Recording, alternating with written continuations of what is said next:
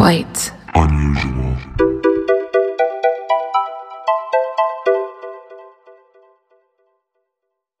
Hello and welcome to the Quite Unusual podcast.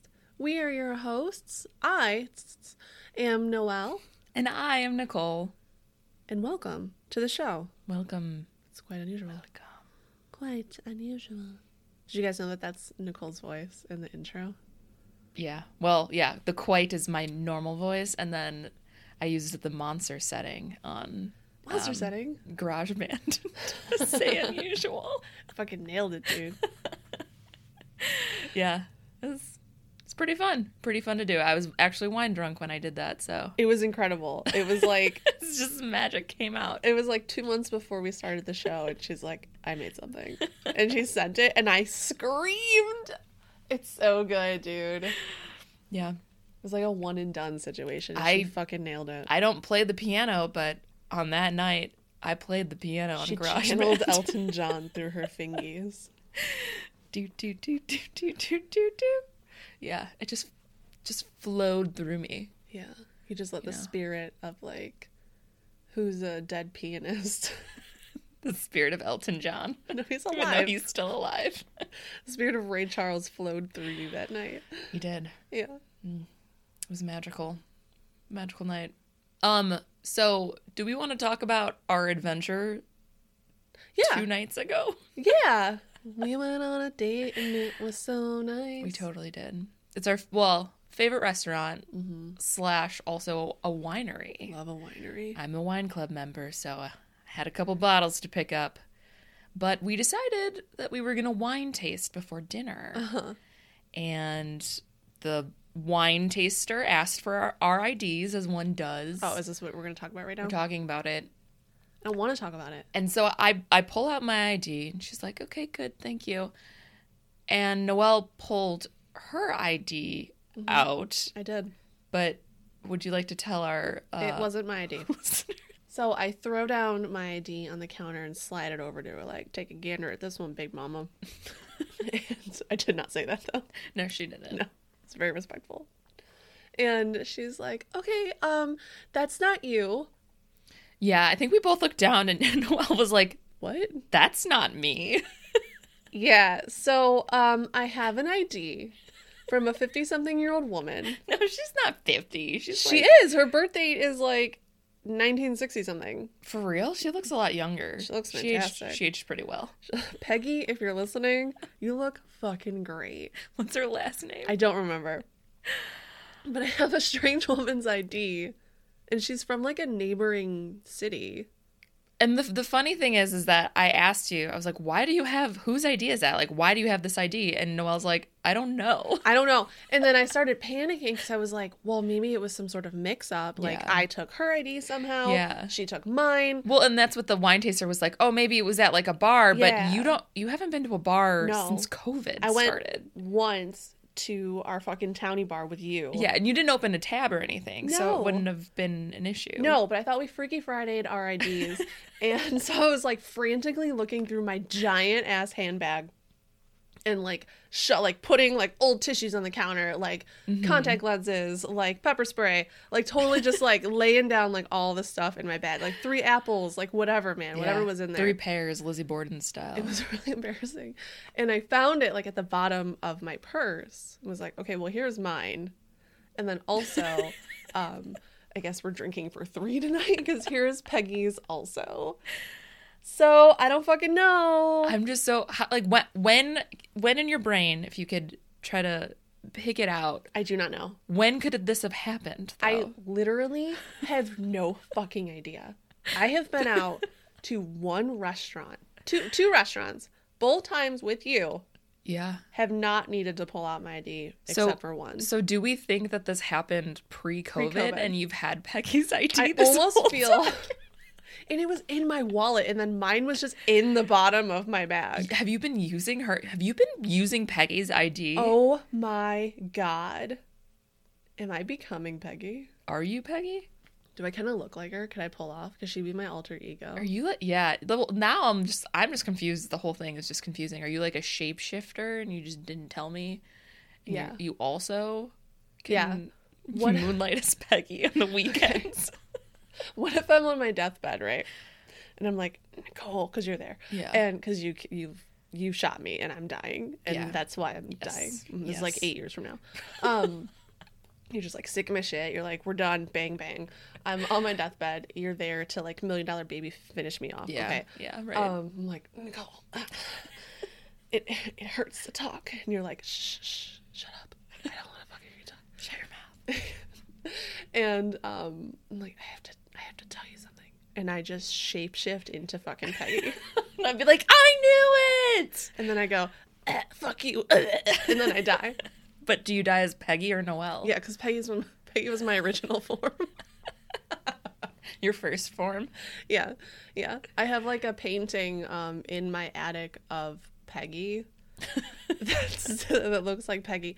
And then if I want to transform into her, I look at it and we Freaky Friday. And we switch places. And the it's Noelle like that you know and love goes into the painting Dorian Gray style. And then I become Peggy.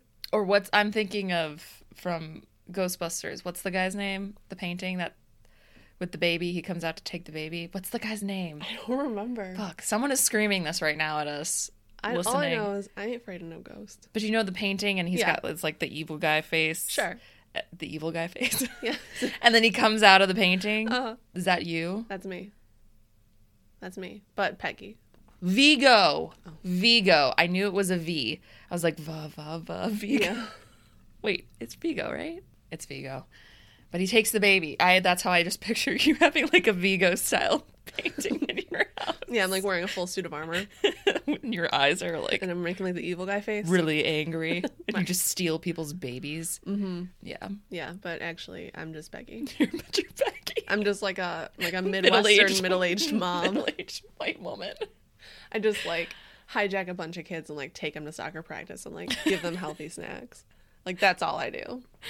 Like Andrew Rand. Yeah. Buy them White Castle. Yeah. Call it a day. Yeah, I just pick them up, buy them White Castle, and then drop them off safe and sound at the library. Wow. Mm-hmm. That's very nice of you. So Or now you Peggy. know. Now the world knows. Don't worry, only like 3 people listen to this, so my secret's not really out. So you're Peggy/Noelle. Everyone knows. Also, I love how her name is Peggy, and it's not short for anything. Like her ID says Peggy. It does say It's like a hard path. It's her real name, people. It's not Margaret, because usually Peggy is short Yeah, for no, like it my says- grandma's Margaret, and people call her Peggy. It But says Peggy. she's just straight Peggy. Yeah. Should I befriend her? Should I add her on Facebook? Oh shit! Yep. Be like, where's my ID? I have yours. Oh my god. I'll take a picture of her ID with today's newspaper. Be like, if you want Just this back. send it in a message and don't even say anything. Just do the picture, and then hold like a knife up to it, like up to her throat. threaten Peggy over the internet with her own ID. On my personal Facebook. Yeah. No, use the podcast's Okay. Facebook. Okay. It'll be She fine. won't know which one it is. No, she'll just, yeah, it'll be fine. All right. Well, if you guys couldn't tell, today we're talking about Yeah, if you couldn't tell from that intro. we're talking about the Black Monk of Pontefract. We're saying Pontefract. I'm saying Pontefract. Pontefract. Pontefract. Yeah. That's my best Tom impression. Pontefract. Oh, yeah, that's another good thing. So we've talked about it before. We have a couple British friends. Yeah. They From have the YouTube show. The YouTube show Aliens and stuff, and they've actually just been putting out some really cool rap conspiracy videos. So you guys should check them out. But so there's 3 of them, and Noelle asked them how they would pronounce this word. Because it's in England. And the 3 of them each gave us a different pronunciation. One said Pontefract, one said Pontifrac, and then another one said Pontefract. So, And I said, thanks, guys. So I said, and then I was like, wait, they're all different. So I guess don't give a shit if we mispronounce this, because we consulted the experts. We And did. They didn't even know. And they were all over the place. So we're probably going to mix it up. Pontefract, Pontefract. Pontiac, like whatever we want to say. We're just going to lay it down, okay? Yeah, we're going to say it. Yeah. All right. So I guess we'll just jump into it because Peggy is not going to get out. So I got to go check on her really quick. Yeah. And without further ado, the Black Monk of Pontefract. So before we get into the actual haunting, which some people say is England's version of the Amityville Horror, Ooh. but I guess also without all the money grabbing and Oh, yeah, lies yeah. and all that, you know? Yeah. No Warrens. No Warrens. No. But before we get into all of that, let's go into the history of the town and get a little background on the monk. Ah, yes. Geography. Our forte. Yes, as you all well know. The Black Monk is believed by some to be the most violent poltergeist in all of Europe, Wow. which I don't really think that can be true. No. I mean, how do they judge that? Most violent in the UK, maybe? But, I mean, there's got to be some crazier shit going down in Europe. Europe is so big. Yeah. It's insanely big. I mean, that's just my opinion. I don't know. Who knows? Maybe. But also, how do you dispute it? So I guess they can kind of say whatever they want. Exactly. Anyways, the Black Monk has been active for over 50 years, with multiple people from all over the world experiencing his hauntings.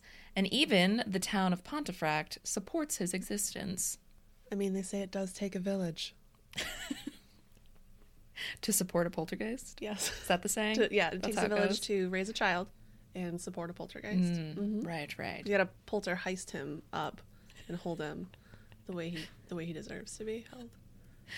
The poltergeist, as we're going to call it, has been referred to as Mr. Nobody and was called Fred by the Pritchard family, who we'll get into a little bit later on. I like Fred. I like Fred too. It makes I him do. seem like cute and funny and like nice, you know? Kind of nice, right?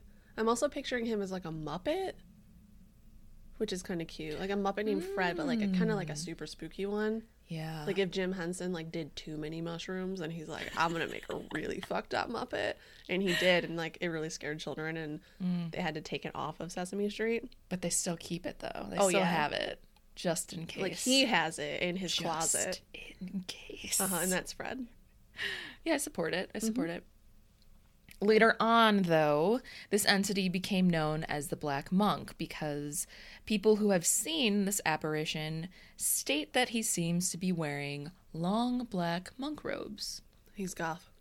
There was also a picture captured of this poltergeist that we'll obviously post to the grid, or Facebook too, I guess. But the picture is a reflection of something in a mirror, and the reflection in the mirror, it sort of looks like a monk, I will say. Really? I Yeah. haven't seen it. Oh, it's really creepy. It's very creepy. He's got like the monk haircut. Oh, like a bowl cut? Yeah. No. You can see it in the picture.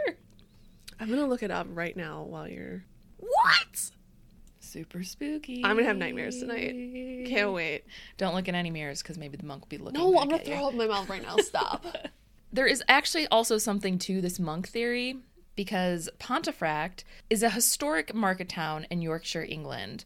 And from 1090 to 1539, Pontefract housed a priory, which was a Cluniac monastery dedicated to St. John the Evangelist. Oh, I thought it was dedicated to George Clooney. A Cluniac? Yeah, that's what I call myself. Well, no, it was dedicated to St. John the Evangelist, All right, well, not that's a little disappointing, not George to Clooney. be honest. But this monastery housed, you guessed it, monks. Monks. What if they were called monk? Like, what if that's how you said it? Like, monk. Everyone had to say it like that? Yeah, like that's how you pronounce it. Monk. It would be extremely annoying. Monk. Monk. We would probably just think it was normal, though. Yeah. Monk. Please stop saying it. I'm so sorry. Paranormal researcher Tom Cuniff, is that how we're saying it? Sure. Cuniff? I like Cuniff? Cuntiff? Tom Cuntiff. There's no T in it. I know. See what you did there. Cuniff. We'll say Cuniff. You'll say Cuntiff. You're going to say Cuntiff? I'm going to say Cuntiff. Okay. Well, all right. I'm going to like bleep it out and then like replace it with my own voice saying Cuniff. Can you please? I would die, Nicole. That would be my favorite thing ever. Okay, ready? I'm going to get the track right now. Cuniff. I'll just cut that out. Paranormal researcher Tom Cuniff discovered this little tidbit of info while spending years digging into the famous case. It's rumored that one of these monks raped and then strangled to death a young girl in the town of Pontefract. A monk would never do that, but a monk would absolutely do that. Totally. Oh, like all day. When the townsfolk discovered what he did, they hung him from the gallows that resided at the highest hill in town. And then they threw his body in a well. And this was during the reign of Henry VIII. It's rumored that across from where these gallows used to be, now lies the home where the Pritchard family experienced these hauntings at 30 East Drive, Pontefract, in West Yorkshire, England. Have you ever had a Yorkshire pudding? No, I don't think I have. Very good. What's in it? What's it made of? It's like a little... Have you ever had a popover? No. Oh my god, Nicole, let me bake for you. Please do. It's like a little... You use, like Sunday roast style. You, like, use the drippings, but you're vegetarian. So, like, when I make it for you, I'll just use, like, vegetable oil. Mm-hmm. And it's like a little, like, delicious eggy bread thing that gets all crispy on the outside and soft on the inside. It looks like this, what my fingers are doing. That's what it feels like to eat. It's so good. Please make me one. I'm very interested now.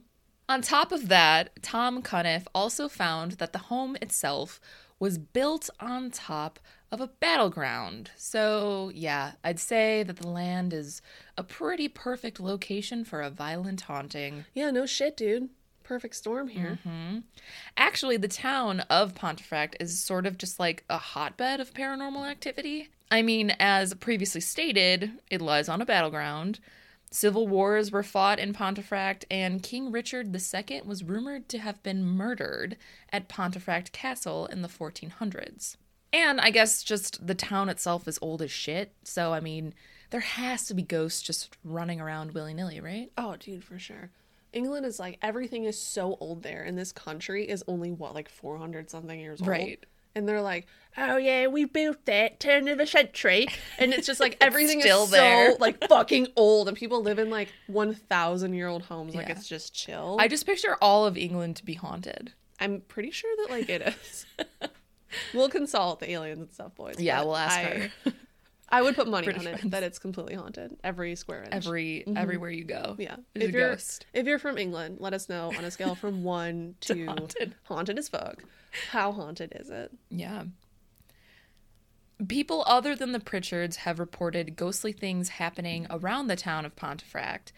As we know, land can retain negative energy from the past, and, well, when you have that, ghosts and poltergeists are bound to follow.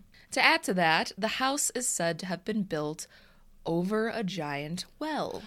Oh. The same well the body of the monk was supposedly thrown down. Okay, gross. This is a real Ring situation right now. Yeah, I know. Hard Ring vibes. Also, was it drinking water? And they like threw him in there and were like, "Oh fuck, big Shit. fat one, Fru."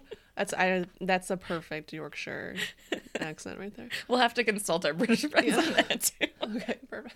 Even vacation review sites claim that the property may seem a little bit damp because it's literally located over a giant well. You know what I always look for in vacation rentals? Dampness. Yeah. That's what I look forward to. How damp is this place? Because if it's not that damp, I'm going to have to go somewhere else. Some paranormal researchers believe that water could attract spirits as well. Just sort of adding to, I guess, the horror story here. Water can generate a lot of energy, and ghosts and spirits feed off of energy in order to manifest, or, I guess, open a door, or crash a vase or something. Yeah, we've talked about this a lot. Like a lot, I think. I don't know if it was on the podcast or if it was just us, because really the lines of my life blur a lot. But yeah, this is like a total like haunting trope. Like ghosts fucking love water, dude.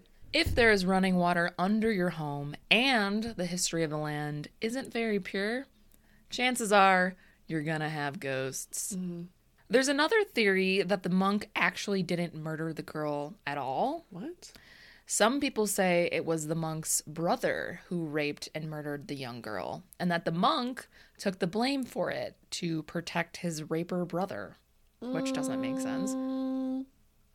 However, Some people believe the story of a violent monk is just bullshit and that there were never monasteries in the area at all. Even though it was proven by Tom Cunniff, some people just still call bullshit on that theory altogether. Other theories suggest that the entity was a twin and was blamed for the evil deeds of his twin brother and was wrongfully hanged for the rape and murder of the little girl. All right, so if we're going with the twin theory, I have just a super quick question. The monk hairstyle, did they both have it? No, they thought this is the theory if we aren't thinking he's a nun or a monk. Oh, okay. I almost called him a nun. Well, what's a nun? But I think it's like all monks are nuns, but not all nuns are monks. But they're all monks. Monks. Mm-hmm. Yeah. So this is if the people, because some people don't even believe that the monk theory is a thing. Some people just believe it was just a dude and his brother, and he got blamed for his brother's murder, basically. Okay. But then I have another question. Just a hypothetical here. Mm-hmm. So if he wasn't a monk, I'm just throwing that out, who gives a shit if he was covering for his brother? Because at this point it's just like a dude, and like where like the lore isn't that cool. So well, they're not. The theory is that he didn't cover for his brother. That he was just accused for it. They believe this is the reason for the poltergeist's violence and rage, because he is just forever seeking revenge for being punished for the misdeeds of his evil brother. Totally makes sense, dude. Yeah. Should have done the required reading. I'm so sorry. Either way, though, the area is ripe with activity, and it is basically the perfect place for violent energy to manifest and wreak havoc. To get a good grasp on this story, we need to fully understand what a poltergeist is. I mean, obviously, it's a sick-ass 80s horror movie. Oh, hell yeah. We all fucking know, right? I mean, it does kind of give a great example of what a poltergeist is. Yeah, that movie is... It's pretty terrifying. Badass. I can't even, like picture its face without, like, getting creeped out. What's face? Poltergeist? Which, the guy with the hat? There's a lot of... Oh, like the spooky guy. Oh, yeah, the guy with, like, the hat? Is yeah. That what you're about? It just, it, like, freaks me out, dude. I don't know. I always think of Tangina, the little, with the voice. Yeah. She comes in and helps them. Yeah. She's my favorite. I don't like that movie, so we're going to stop talking about it, okay? I'm not good with horror movies. Oh, I love them. Yeah, I know you do. In layman's terms, a poltergeist is a ghost that physically disturbs the space that it occupies. But it's so much more than that, and I'm so excited to talk about it. Also, we're going to fall into Conspiracy Corner in a little bit, and I'm super thrilled. Love it. The word poltergeist is German, if you couldn't tell. Polter comes from the root word poltern, which means... I feel like I should be doing this in a German accent. The word poltergeist is German. Polter comes from the root word poltern, which means to make noise or to rumble. And then Geist means ghost. So it's like a little rumble ghost. A rumbly ghost. How cute is that? Aww. I know, rumble ghost. Not so scary anymore now. I'm not scared. I'm not scared either. A French parapsychologist named René Sudra coined the term therapism, which means to make an uproar or make noise. So that's just like the French version that never took off because poltergeist is such a cool word. Oh, okay. So the French tried to steal it and give it their own term, but it just wasn't as badass as poltergeist. Yeah, and like the Germans like took them to school on it. Poltergeist. And oh boy, baby, do these things make a lot of polter. They're rumbly. Poltergeists are not necessarily unlike other spirits or ghosts, but they are truly identified by the disturbances that they cause. They are usually depicted as causing physical harm, like tripping, pushing, biting, hitting, pinching. Basically, like, if you ever met a 2-year-old that just learned the word no, and then they're like, we're going to see how far we can take this, and yell no at you, and then, like, also pinch you and bite you at the same time. And kick our feet just in every direction that we possibly can. 110%. That's a poltergeist. Yeah. Toddlers don't exist. They're all poltergeists. Yep. Poltergeists, also like toddlers, will create loud noises. They knock things down, they break things, and they have been known to make things levitate, which is very fun. Just like a toddler. Toddlers constantly are levitating shit. It's honestly very annoying. I don't really see the difference between the two at this point. No. They're one and the same to me. Virtually identical. Also, toddlers love to live in wells. So, just another thing. You know what? I'm connecting a lot of dots here. If you have a 2-year-old in your house, call the fucking police. Get an exorcism. Call an exorcist right now. They're traditionally known to haunt people instead of places. So this is one of the biggest differences between like a poltergeist and a regular ghost. Mm-hmm.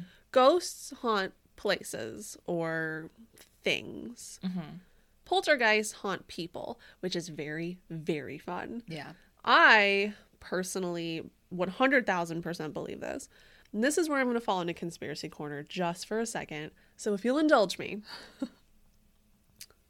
Here we go.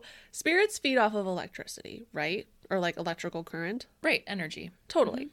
And our human bodies basically run off electricity, right? Yeah, we got a lot of energy flowing through our bones. Yes, but even more so, like from a scientific standpoint, our cells conduct electrical currents, which powers our nervous system and like our brain, like synapses. It's like literal electricity, mm-hmm. Okay? And our bodies are just like basically made of elements. A lot of water, yeah. Yeah, we're elementals, okay? So like sodium, potassium, magnesium, whatever, everything that's in your Flintstone vitamin is inside your body right now. All of these elements have specific electrical charges, which are called ions, okay? Our bodies use these ions to generate electricity.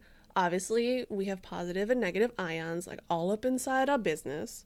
And the passing of these charges between the little baby lipid layer of our cells causes an electrical current. So pretty much what it boils down to is that we are sentient potato batteries. Like from science class. And poltergeists just like plug right into us and then they fuel off our electrical currents. And they got the light bulb just turns on. Bing! Going along with this, poltergeists are very fond of fucking with electronics. Mm-hmm. Like when electricity was invented, they're like, hell yeah, dude. And they all high-fived. They were so stoked for it. They can cause televisions to turn on and off, computers to receive weird jumbled up messages or like emails that are just total gibberish. Oh, I didn't know that. Mm-hmm. They can actually type emails. Well, not very well. Like they're not great. Yeah. They never took typing class. What if there's just like you have to just decipher it though, and really there's a message there. It's like a Zodiac situation. Yeah. And it's just like, hi, I'm Randy. I'm Randy the poltergeist. Randy the rumbling poltergeist. And he's actually really nice. Yeah, he just wants a friend, like a pen pal. Aww. That's all he wanted. Oh, Randy. They also can cause phones to take screenshots or randomly become drained of battery, which we've seen in so many, just like all of these paranormal investigation shows. Like, yeah. What? The battery is drained right now? But it was full charge like a minute ago, but then it's totally dead. Right. They also love shorting out wires and fuses and just generally have like a really great time causing electrical disturbances of all sorts. I have a feeling that they're in cahoots with the electrical companies, okay? Oh. Yeah, they're paid off by GE. They're on the payroll. To run up your bill really high. Mm-hmm. That's right. That's right. Huh. Makes sense. 2 parapsychologists called Nandor... This is my favorite name ever. Ready?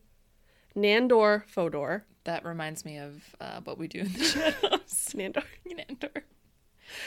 Can we actually meet Nandor Fodor and William G. Roll for Halloween? Yes. Okay. Absolutely. So Nicole and I, the parapsychologist, Nandor Fodor, and William G. Roll, they sound like fake names. They do sound like fake names.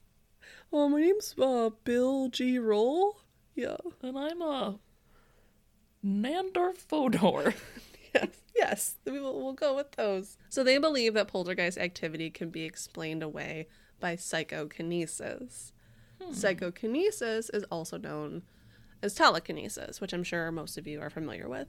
Mm-hmm. This is a psychic ability to move objects with your mind.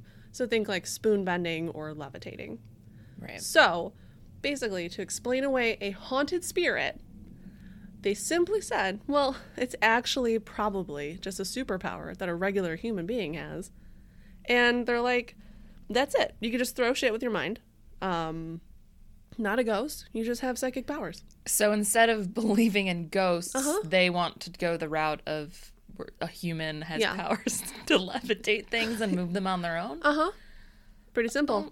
Makes obvious sense, doesn't it? Yeah, that definitely not a ghost. Yeah. I believe a man named Nandor Fodor came up with that. That's for sure.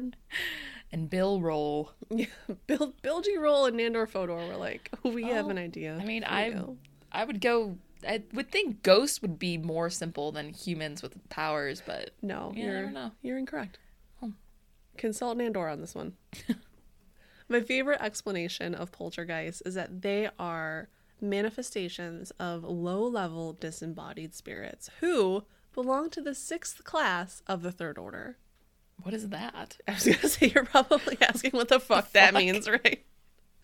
Well, sit down and let Mama tell you, sugar. So think of it like how I think of everything in life, like Dungeons and Dragons. Because D&D is life, okay? Okay. So spirits, according to the Book of Spiritualism, which was written by Alan Kardec, which we have to do an episode on. Alan Kardec? Or this book?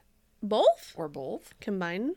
Okay. Yeah, very fun. Very fun. I got lost doing, this outline took me so much longer because I got lost doing research on this instead. So this guy basically invented the spiritualism movement.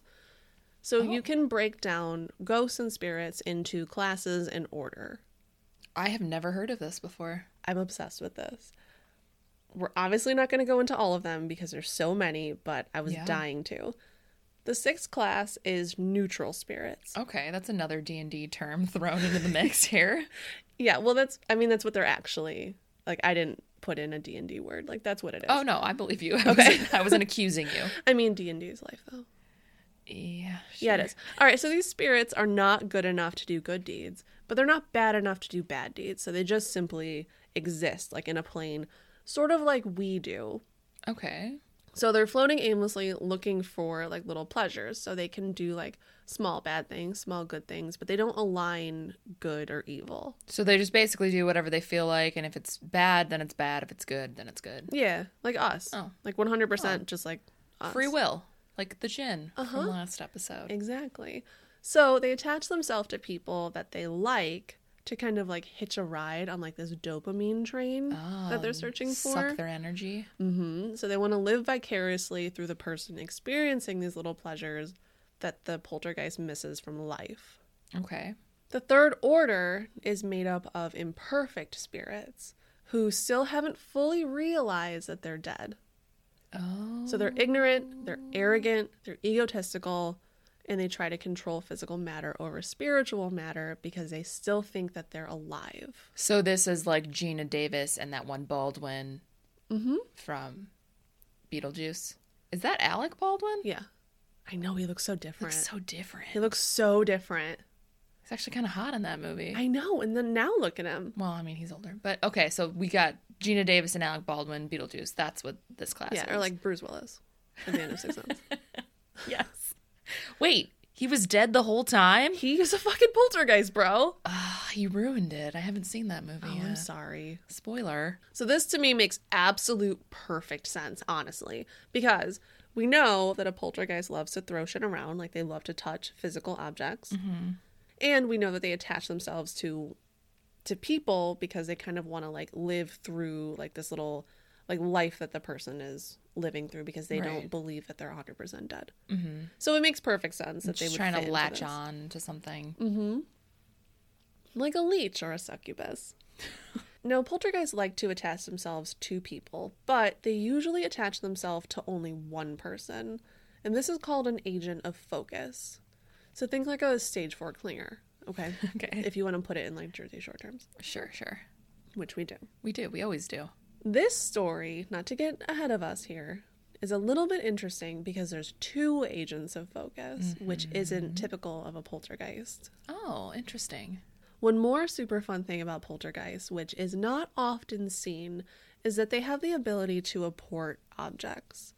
Apportation is the ability to make physical objects appear out of thin air.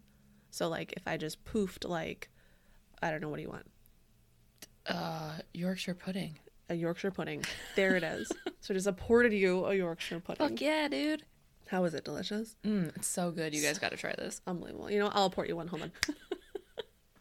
Or they teleport objects from one place to another.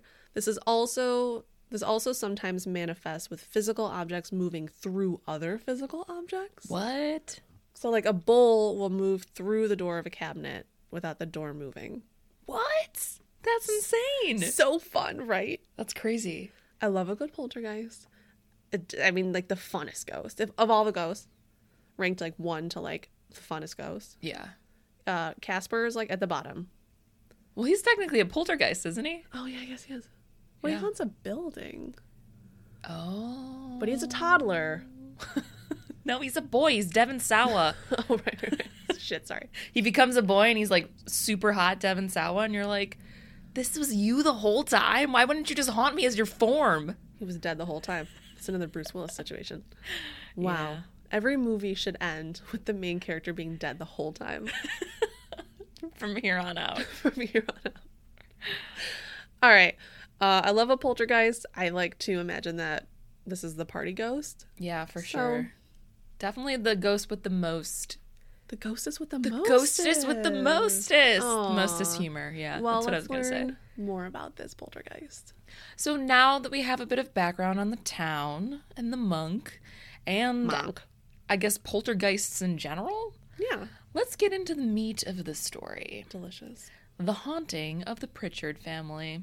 In August of 1966, Joe Pritchard and his wife Jean, her mother Sarah, and their 2 kids, Diane age 12 and Philip age 15, moved into the 3-bedroom, semi-detached house at 30 East Drive in Pontefract.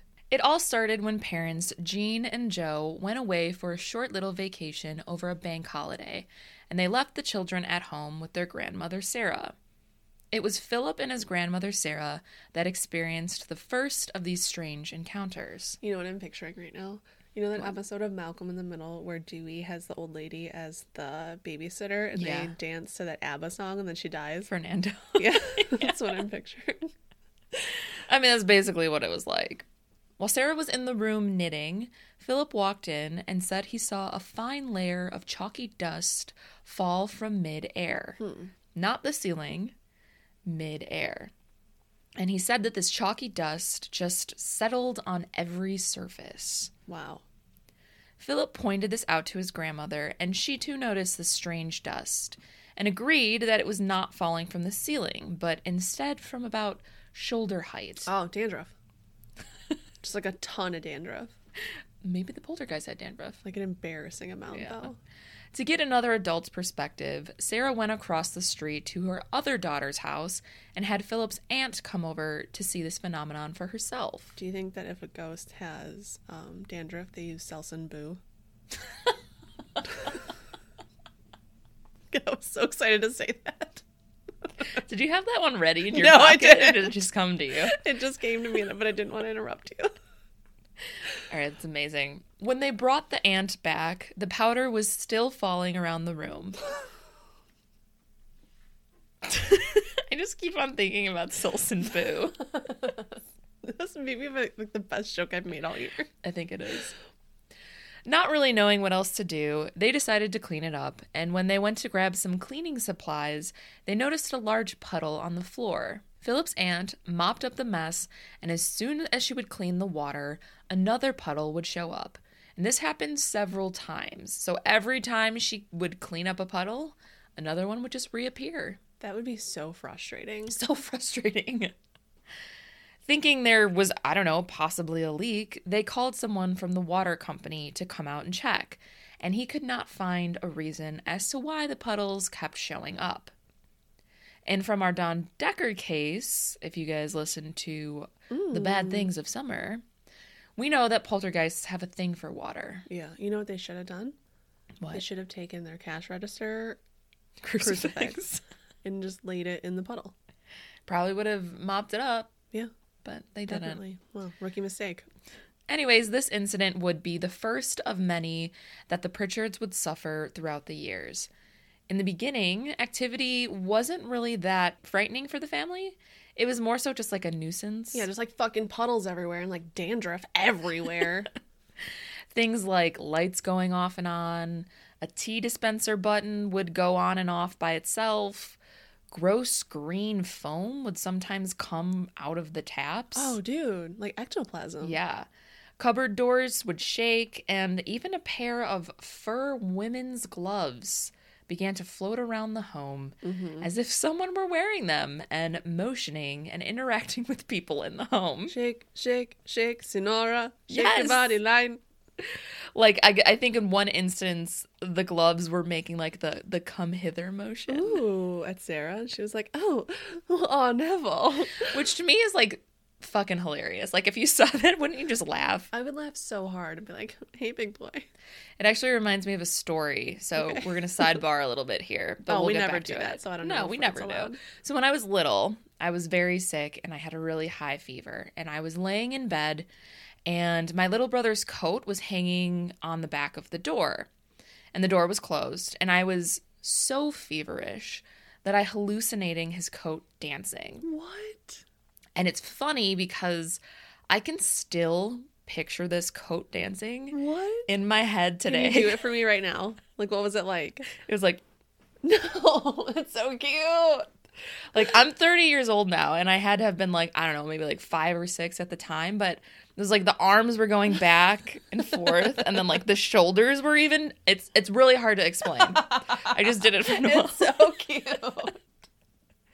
But I thought it was like the funniest thing I've ever seen. And so I was laughing and my mom came in the room and she listens to the podcast. She probably doesn't remember this, but I remember it because it was like one of the funniest things I've ever seen.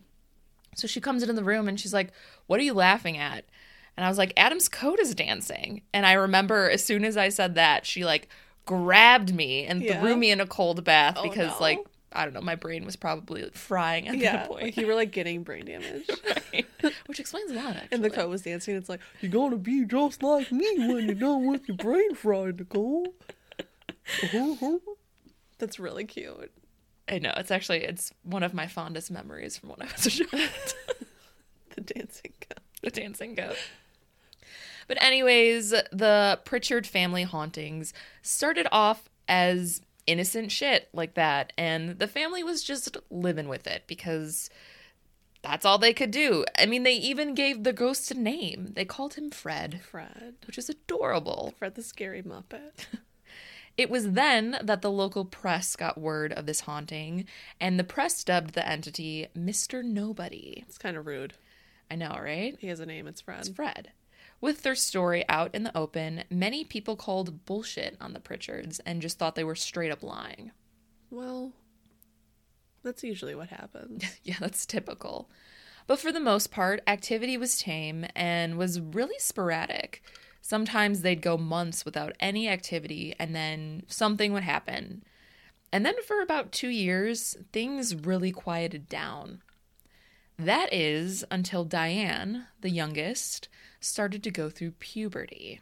And that is when things really escalated. And some paranormal researchers believe that the children were the targets of the poltergeist because if you remember, Philip, at the time when they first moved in, was around 15, so raging hormones. Oh, yeah, dude. And now it was Diane's turn because when they first moved in, she was 12, and now she was around the age of 14. And hell hath no fury like a teenage girl going through puberty. Potted plants would be picked up out of the pot and thrown downstairs with the pot just still sitting upstairs. Items were being levitated and thrown across the room, and pictures were being slashed almost as if somebody had a knife and was just like slashing pictures around the house. It's very dramatic. Like it was like Zorro style. Yeah, with an F though for Fred. Yeah, for Fred. Aww. Foul smells started to emanate from the house, and heavy dressers would sway back and forth. Loud crashes would just come from the floorboards out of nowhere too. What was once an innocent little ghosty friend named Fred was now turning into something far more sinister, and the Pritchards thought they might have something demonic on their hands. He started as a Fred. He ends up as a Friedrich. Especially because a bunch of upside-down crosses started to manifest on their walls, and the crucifixes that the family did have hanging in the house were just destroyed. Just destroyed out of nowhere. What about the one that they had in their cash register? That one was safe because it was a cash register crucifix. That makes so much sense. The Pritchards reached out to a Catholic church, and a priest was brought in to bless the home, and he even performed an exorcism to try to rid it of any malicious spirits. It didn't work, like, at all. Yeah. Really, it just seemed to make the entity even more pissed off, which I think is a thing that usually happens in cases like this. Yeah, I think so. Also, they probably should have called, like, Clunatac. What do they call it? Cluniac. They should have called a Cluniac priest because George Cluniac. Yeah, it probably would have worked. You know, he would have been starstruck. Fred would have been like, "Oh my god, can I get your autograph?" Yeah, and then it totally would have resolved itself. Totally, I believe that 100%. Well, in the second phase of activity that the family experienced, the Black Monk became very aggressive by slapping people in the face, shoving family members, and throwing items at the Pritchards. But most of these aggressive physical encounters seemed to be directed all at Diane. Diane would wake up with scratches and bruises all over her body.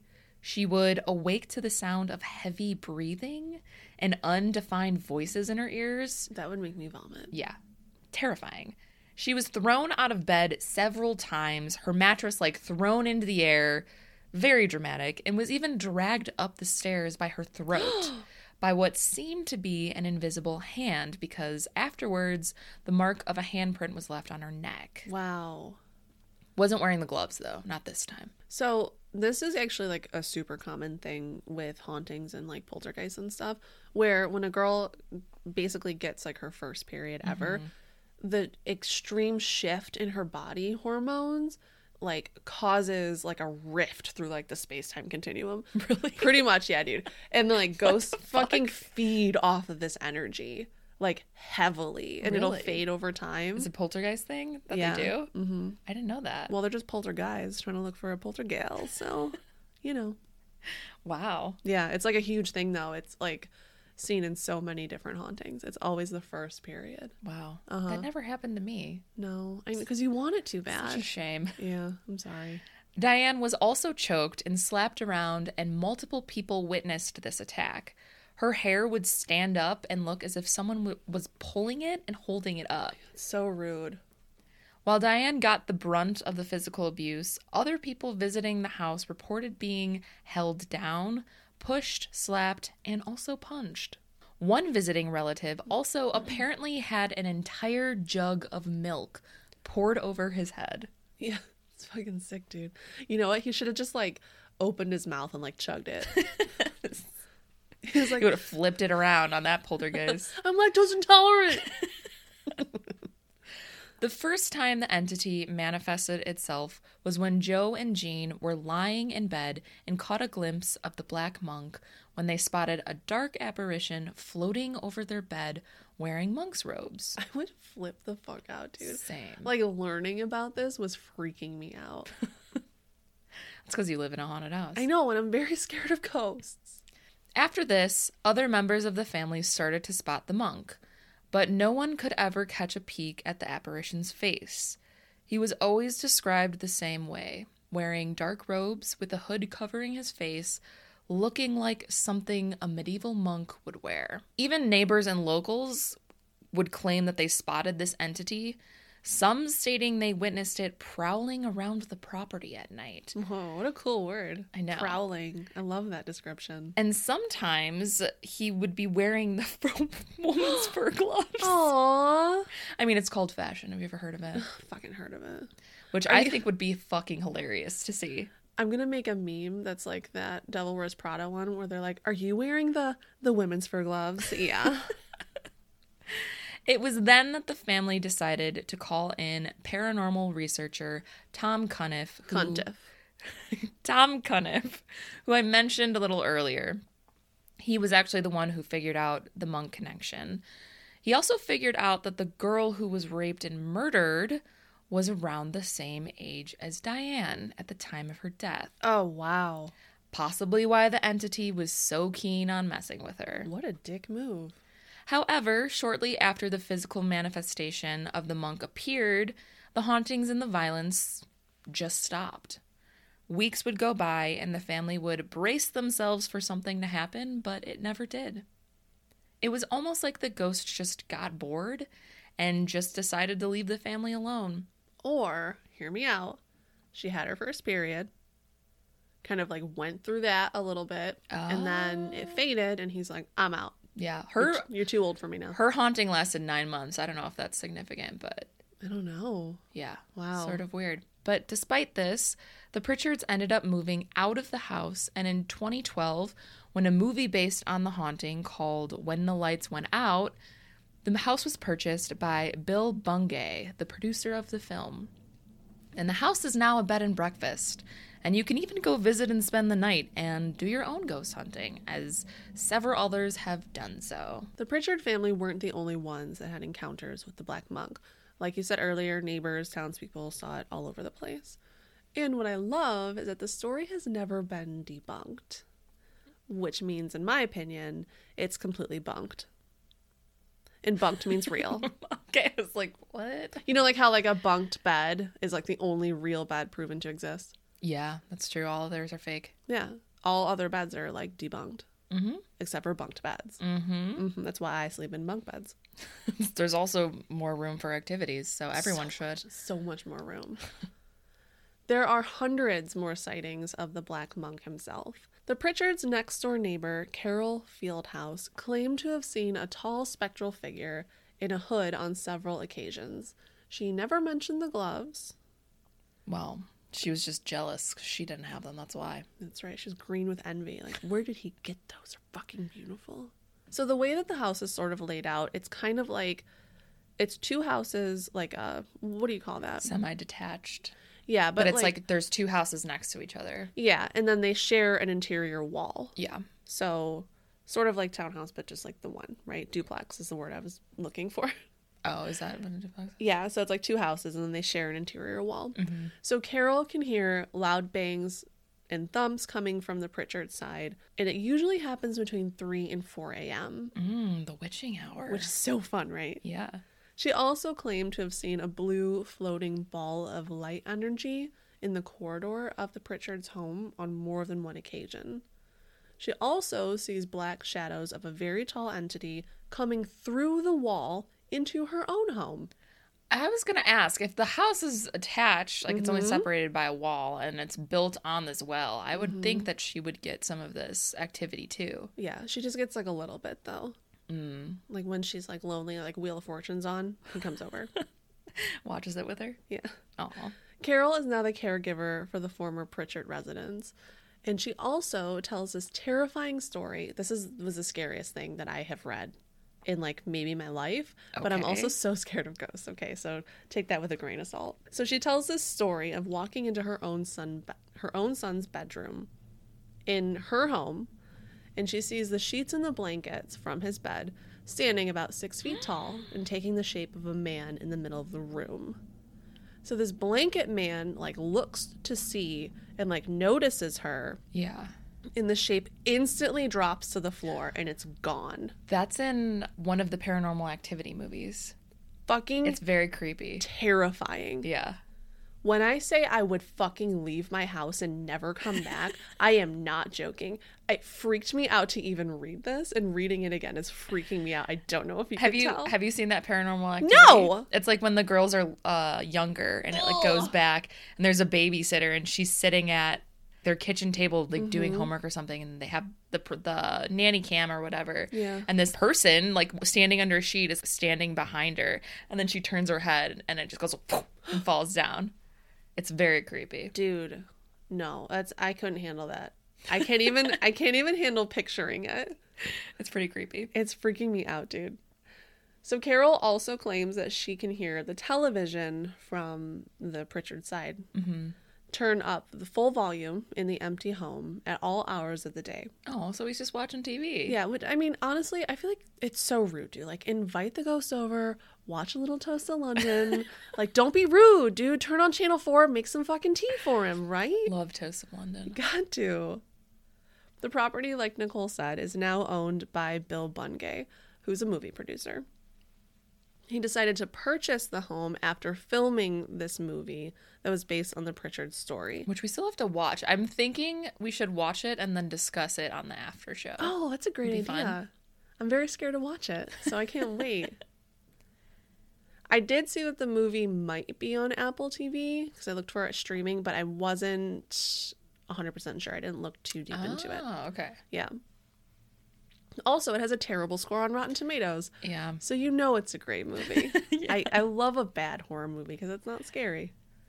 Bill Bungby bought the home to use as a marketing piece for the movie, and that's where he had the first screening of it. That's the coolest screening, I would say, ever. So cool. And he has since held on to it because it was, quote, cool. Yeah. Pretty so dope, cool. dude. Yeah. Pretty cool. And fun fact about the movie, the director, whose name is Pat Holden, was actually Gene Pritchard's nephew. What? Yeah. So he was inspired to do the film because he had tons of experiences with the Black Monk from his childhood. Oh, then how can this movie be bad if he's like has direct access and has experienced this? I don't know. There's a lot of amazing movies on Rotten Tomatoes that have terrible scores. That's true. That's true. I hate Rotten Tomatoes for that reason. It's terrible. The house at 30 East Drive is now available for vacation rentals. Like you said, it's a bed and breakfast. So I think we should go. I would love to. And I would go to this. I heard it's like booked though. Yeah, dude, it's like harder to get into than like Bella Swan's Airbnb. Oh yeah, we were gonna do that. We set an alarm to rent it, but then we missed it, and then it was like an hour later and it was all gone. Yeah. So I guess we'll have to try again. Yeah. There are a lot of very strict rules at the house. All visitors must sign a waiver releasing the owner of liability. Alcohol is absolutely forbidden in the home. And the use of Ouija boards is also prohibido. I'm sorry, what did you just say? Prohibited. That's not what you said. I'm pretty sure that's what I said. I don't think that's what you said. Prohibido. There we go. There's also a request that no one attempt an exorcism at the house because it won't work, first off. Yeah. And it really fucking annoys Fred. Yeah, we already tried that. He's still here. Yeah. Like, remember the little kettle from earlier? He would probably, like, hit you in the head with that thing. Oh, yeah. He's going to throw potted plants at you. All day long. He will take your gloves and he will look fucking great in them. Wouldn't it be funny if everyone who brings gloves to the bed and breakfast, like, they always just get lost because he's got a collection? Like, that's his thing. It's so good. And there's, like, a montage of him, like, trying on different gloves. So but it's just floating gloves. And it's like, do. I'm too sexy for my gloves. Speaking of the kettle, his favorite thing, as you mentioned before, was to turn the kettle, like, to release the tea from the kettle over and over. Mm-hmm. Yeah. So they have a very strict rule that the kettle must remain unplugged and empty unless it is currently being used by a visitor. Oh. You make your tea, you unplug it instantly. Cool. The website for the house cites 288 recent experiences at the house. Jeez. I read all of them. A lot of them are very lame. We will go through some of my favorite ones, okay? Someone lost their keys, and they were found inside of a broken vacuum cleaner. Okay. There's apparently a bunch of dolls in the front room. Oh, that's not creepy. Which, why? Why? Just add to the creep factor, Right? I guess. And they move around at will. Ooh, Like they'll their be in faces, different... their heads turn. Yeah, like in different positions. Creepy. A neighbor 3 doors down from the home saw the shadow of a tall man running past their back window, and he just ran like right through the fences. Didn't have to open them or anything, but it looked like a man. I was going to say, how do they know that it just wasn't a man running past the window? But I guess the going through fence part, yeah. That's a poltergeist. People witness, or I guess feel, columns of ice cold air in the corridor, which is a British way of saying hallway. And then half of the back gate, it's like a 2-gate situation, often will just open fully at around 2, 3 a.m., usually on calm nights. Doesn't have to be windy. Just slides open, even if you put a heavy concrete block in front of it to keep it closed. So the block will move too. And my personal favorite from a visitor, he claimed that he saw blackness descend from the staircase, and it so much so disturbed him that he fell into a fetal position to protect himself. He didn't like try to run. No. His instant, first instinct. instant fetal position. I like to imagine he also peed his pants. Oh, totally. If you're going to go like full fetal position, Yeah. You are absolutely peeing your pants. Why wouldn't you just run? I'm so confused. I don't know. Wow. Play dead. Some people just fight or flight, I guess. Flight. Fetal or flight. That's how it goes. Fetal or flight. Common types of activity that are being reported from visitors include still the foul smell, disembodied voices, people get scratched, other physical attacks like pinching or glove stealing, whatever. Unexplained light anomalies. A lot of people see a bright blue light in the hallway. The corridor, you mean? Oh, I'm so sorry. We're in England right now. You're right. I'm so sorry. The corridor. People get super nauseous, and they also see shadowy figures that cause them to go into like fetal mode, you know? Sometimes guests will find marbles that appear to materialize out of thin air. Weird. So, apportation. Wasn't there another case where there were like marbles? Am I thinking of a different? I don't know. I can't think of one. Maybe not one that we've talked about, but I remember like marbles being a thing with another poltergeist case. I can't think of it though. So people will find marbles just randomly like materializing out of thin air, and then the marbles roll around on the ground, just kind of like of their own volition. Sometimes guests will also claim to find marbles in their own homes after returning home from the house in Pontefract. Nick Groff of Ghosts Adventures fame. Oh yeah, he's the one that Baggins kicked off. Yeah. The exiled ex-Ghost Adventures member. The excommunicated one. Yeah. But really like the best out of all of them. I'm sorry. Have you not seen Zach Bagans? I'm just like, I'm not understanding what you're talking about right now. I've seen him yell at In this ghosts. house, we believe in 3 things, Nicole. 1, Zach Bagans has poor eyesight because he saw a ghost once and it stole his cornea. They burned it right off. Just like staring at the sun, okay? 2, he always wears black. Why? He saw ghosts once, okay? You getting the trend here? And 3, Yeah. he's the coolest ghost adventurer.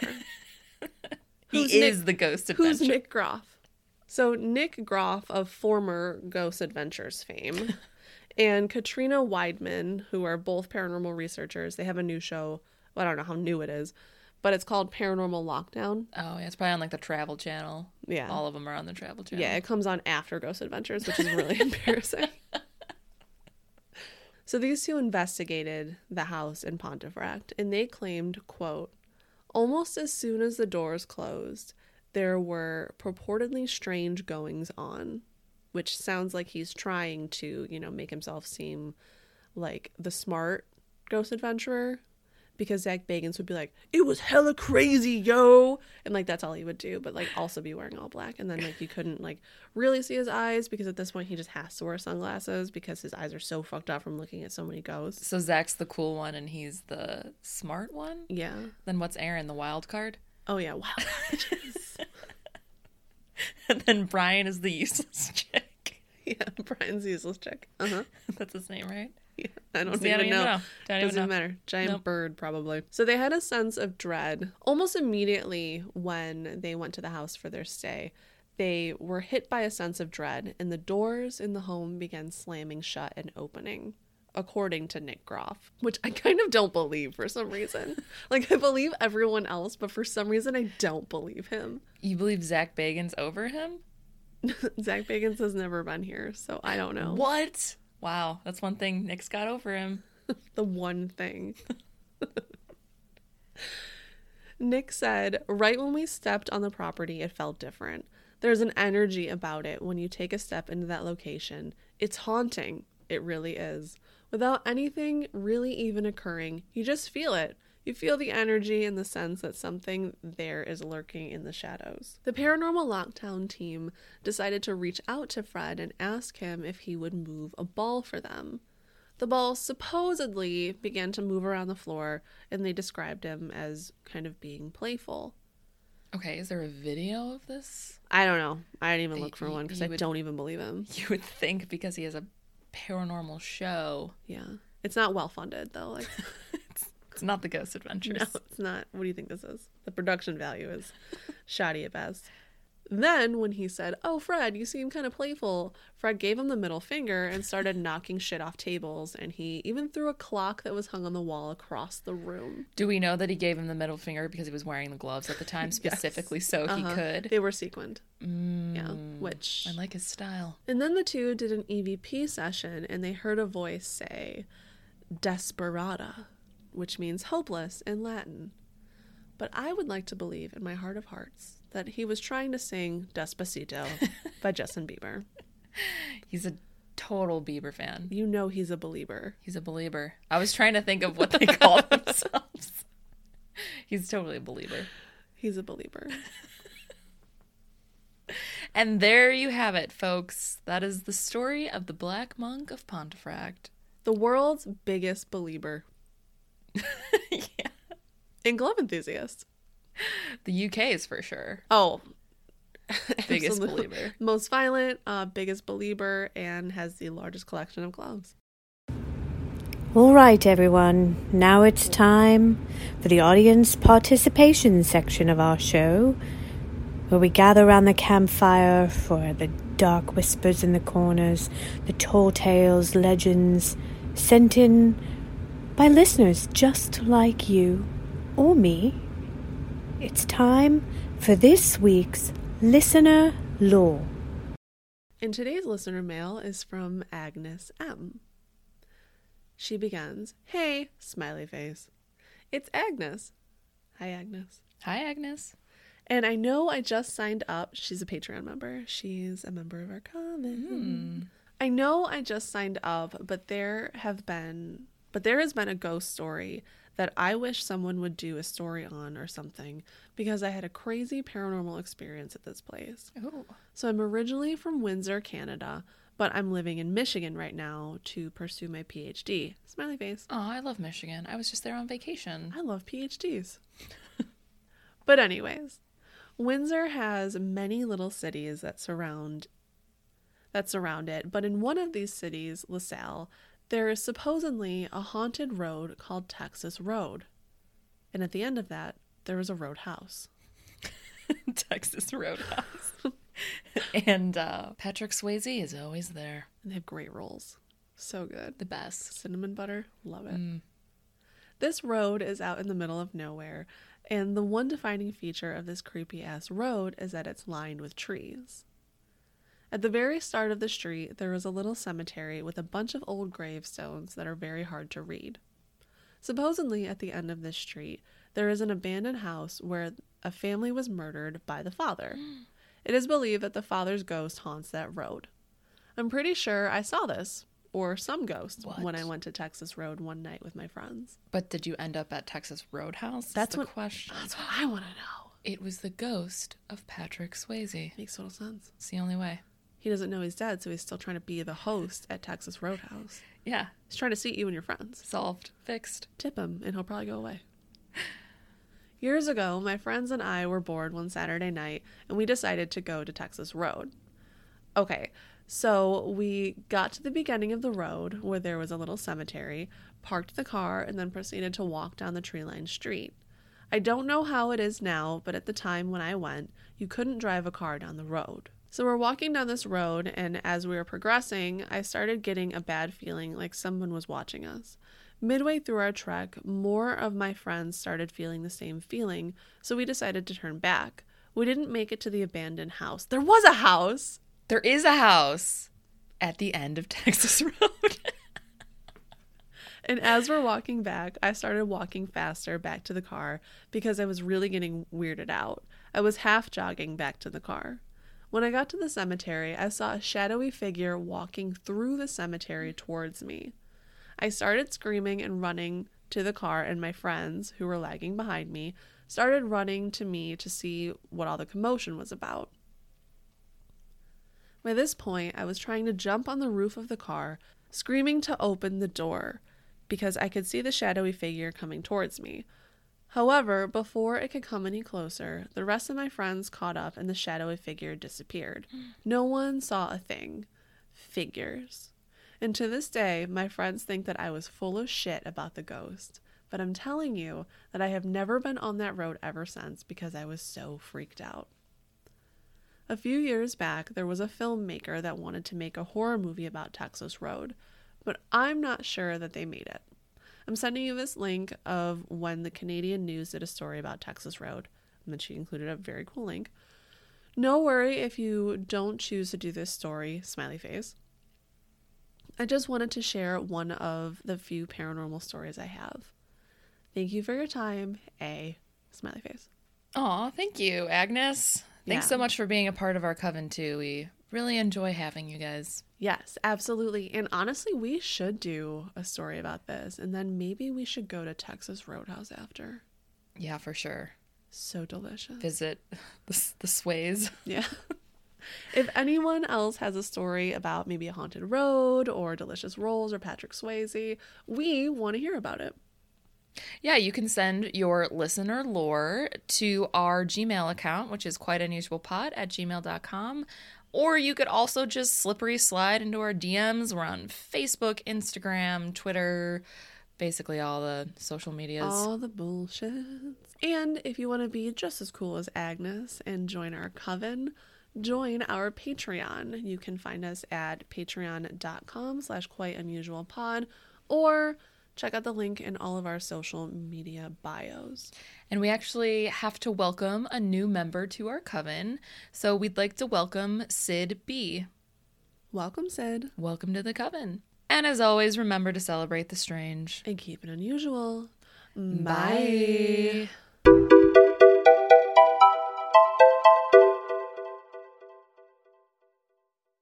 And this is the part of the show where we give praise to the all-knowing leaders, supporters of the podcast, and all-around benevolent beings. Spencer W., Oprah. who recently moved into a haunted house because the aesthetic was just so hot right now. Gotta get in that spooky season spirit. It's almost fall. To Tim M., an evil scientist obsessed with making the perfect human being. They've combined all the most flawless DNA, grew the cells in their lab, and when they finally revealed the specimen, it looked identical to Paul Rudd. Well, he is perfect. And he never ages. Never. Savannah L. thought it might be fun to buy the Amityville Horror House, to rent it for an Airbnb, but thought that the cleaning fees might be a bit too much. Yeah, that would make sense. To Samantha P., who has successfully used a Ouija board every single time she's used one. The key is just to move the planchette on your own, spell what you want. Yeah, that'll do it. Lauren R., a captain on a ghost ship. It's not like a haunted ghost ship or anything. It's actually more like an afterlife pleasure cruise. Quite nice. I'd like to go. To Kaylee O., who once tried to fight Michael Keaton. We will miss your corporeal form, Kaylee, but it's great to see your spectral form has arrived to the attic. You will never win in a fight against Michael Keaton. He has Kaylee. nothing to lose. He has nothing to lose. Jess H. She ain't afraid of no ghosts. Da-na-na-na-na. Da-na-na-na-na.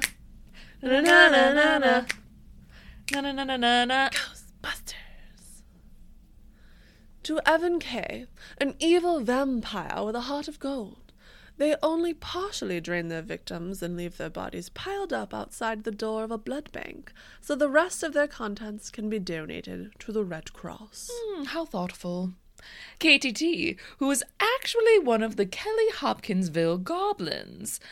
But like the tallest and most human-like, so it's her job to venture out into the human world for McFlurries and more glitter. You can't have enough McFlurry or McGlitters. No. To Christina N., a cryptozoologist with a working theory that Voldemort... Oh, I'm sorry. He who shall not be named is actually the Michigan Dogman. I would think Michigan Snake Man more, but Dogman works. Oh, clever. Thank you to all our coven members on Patreon. Without you, we are nothing. And we are not worthy. We are not worthy. We're not worthy. We're so not. Groveling right now to show you how not worthy we are. We're just not. We're not.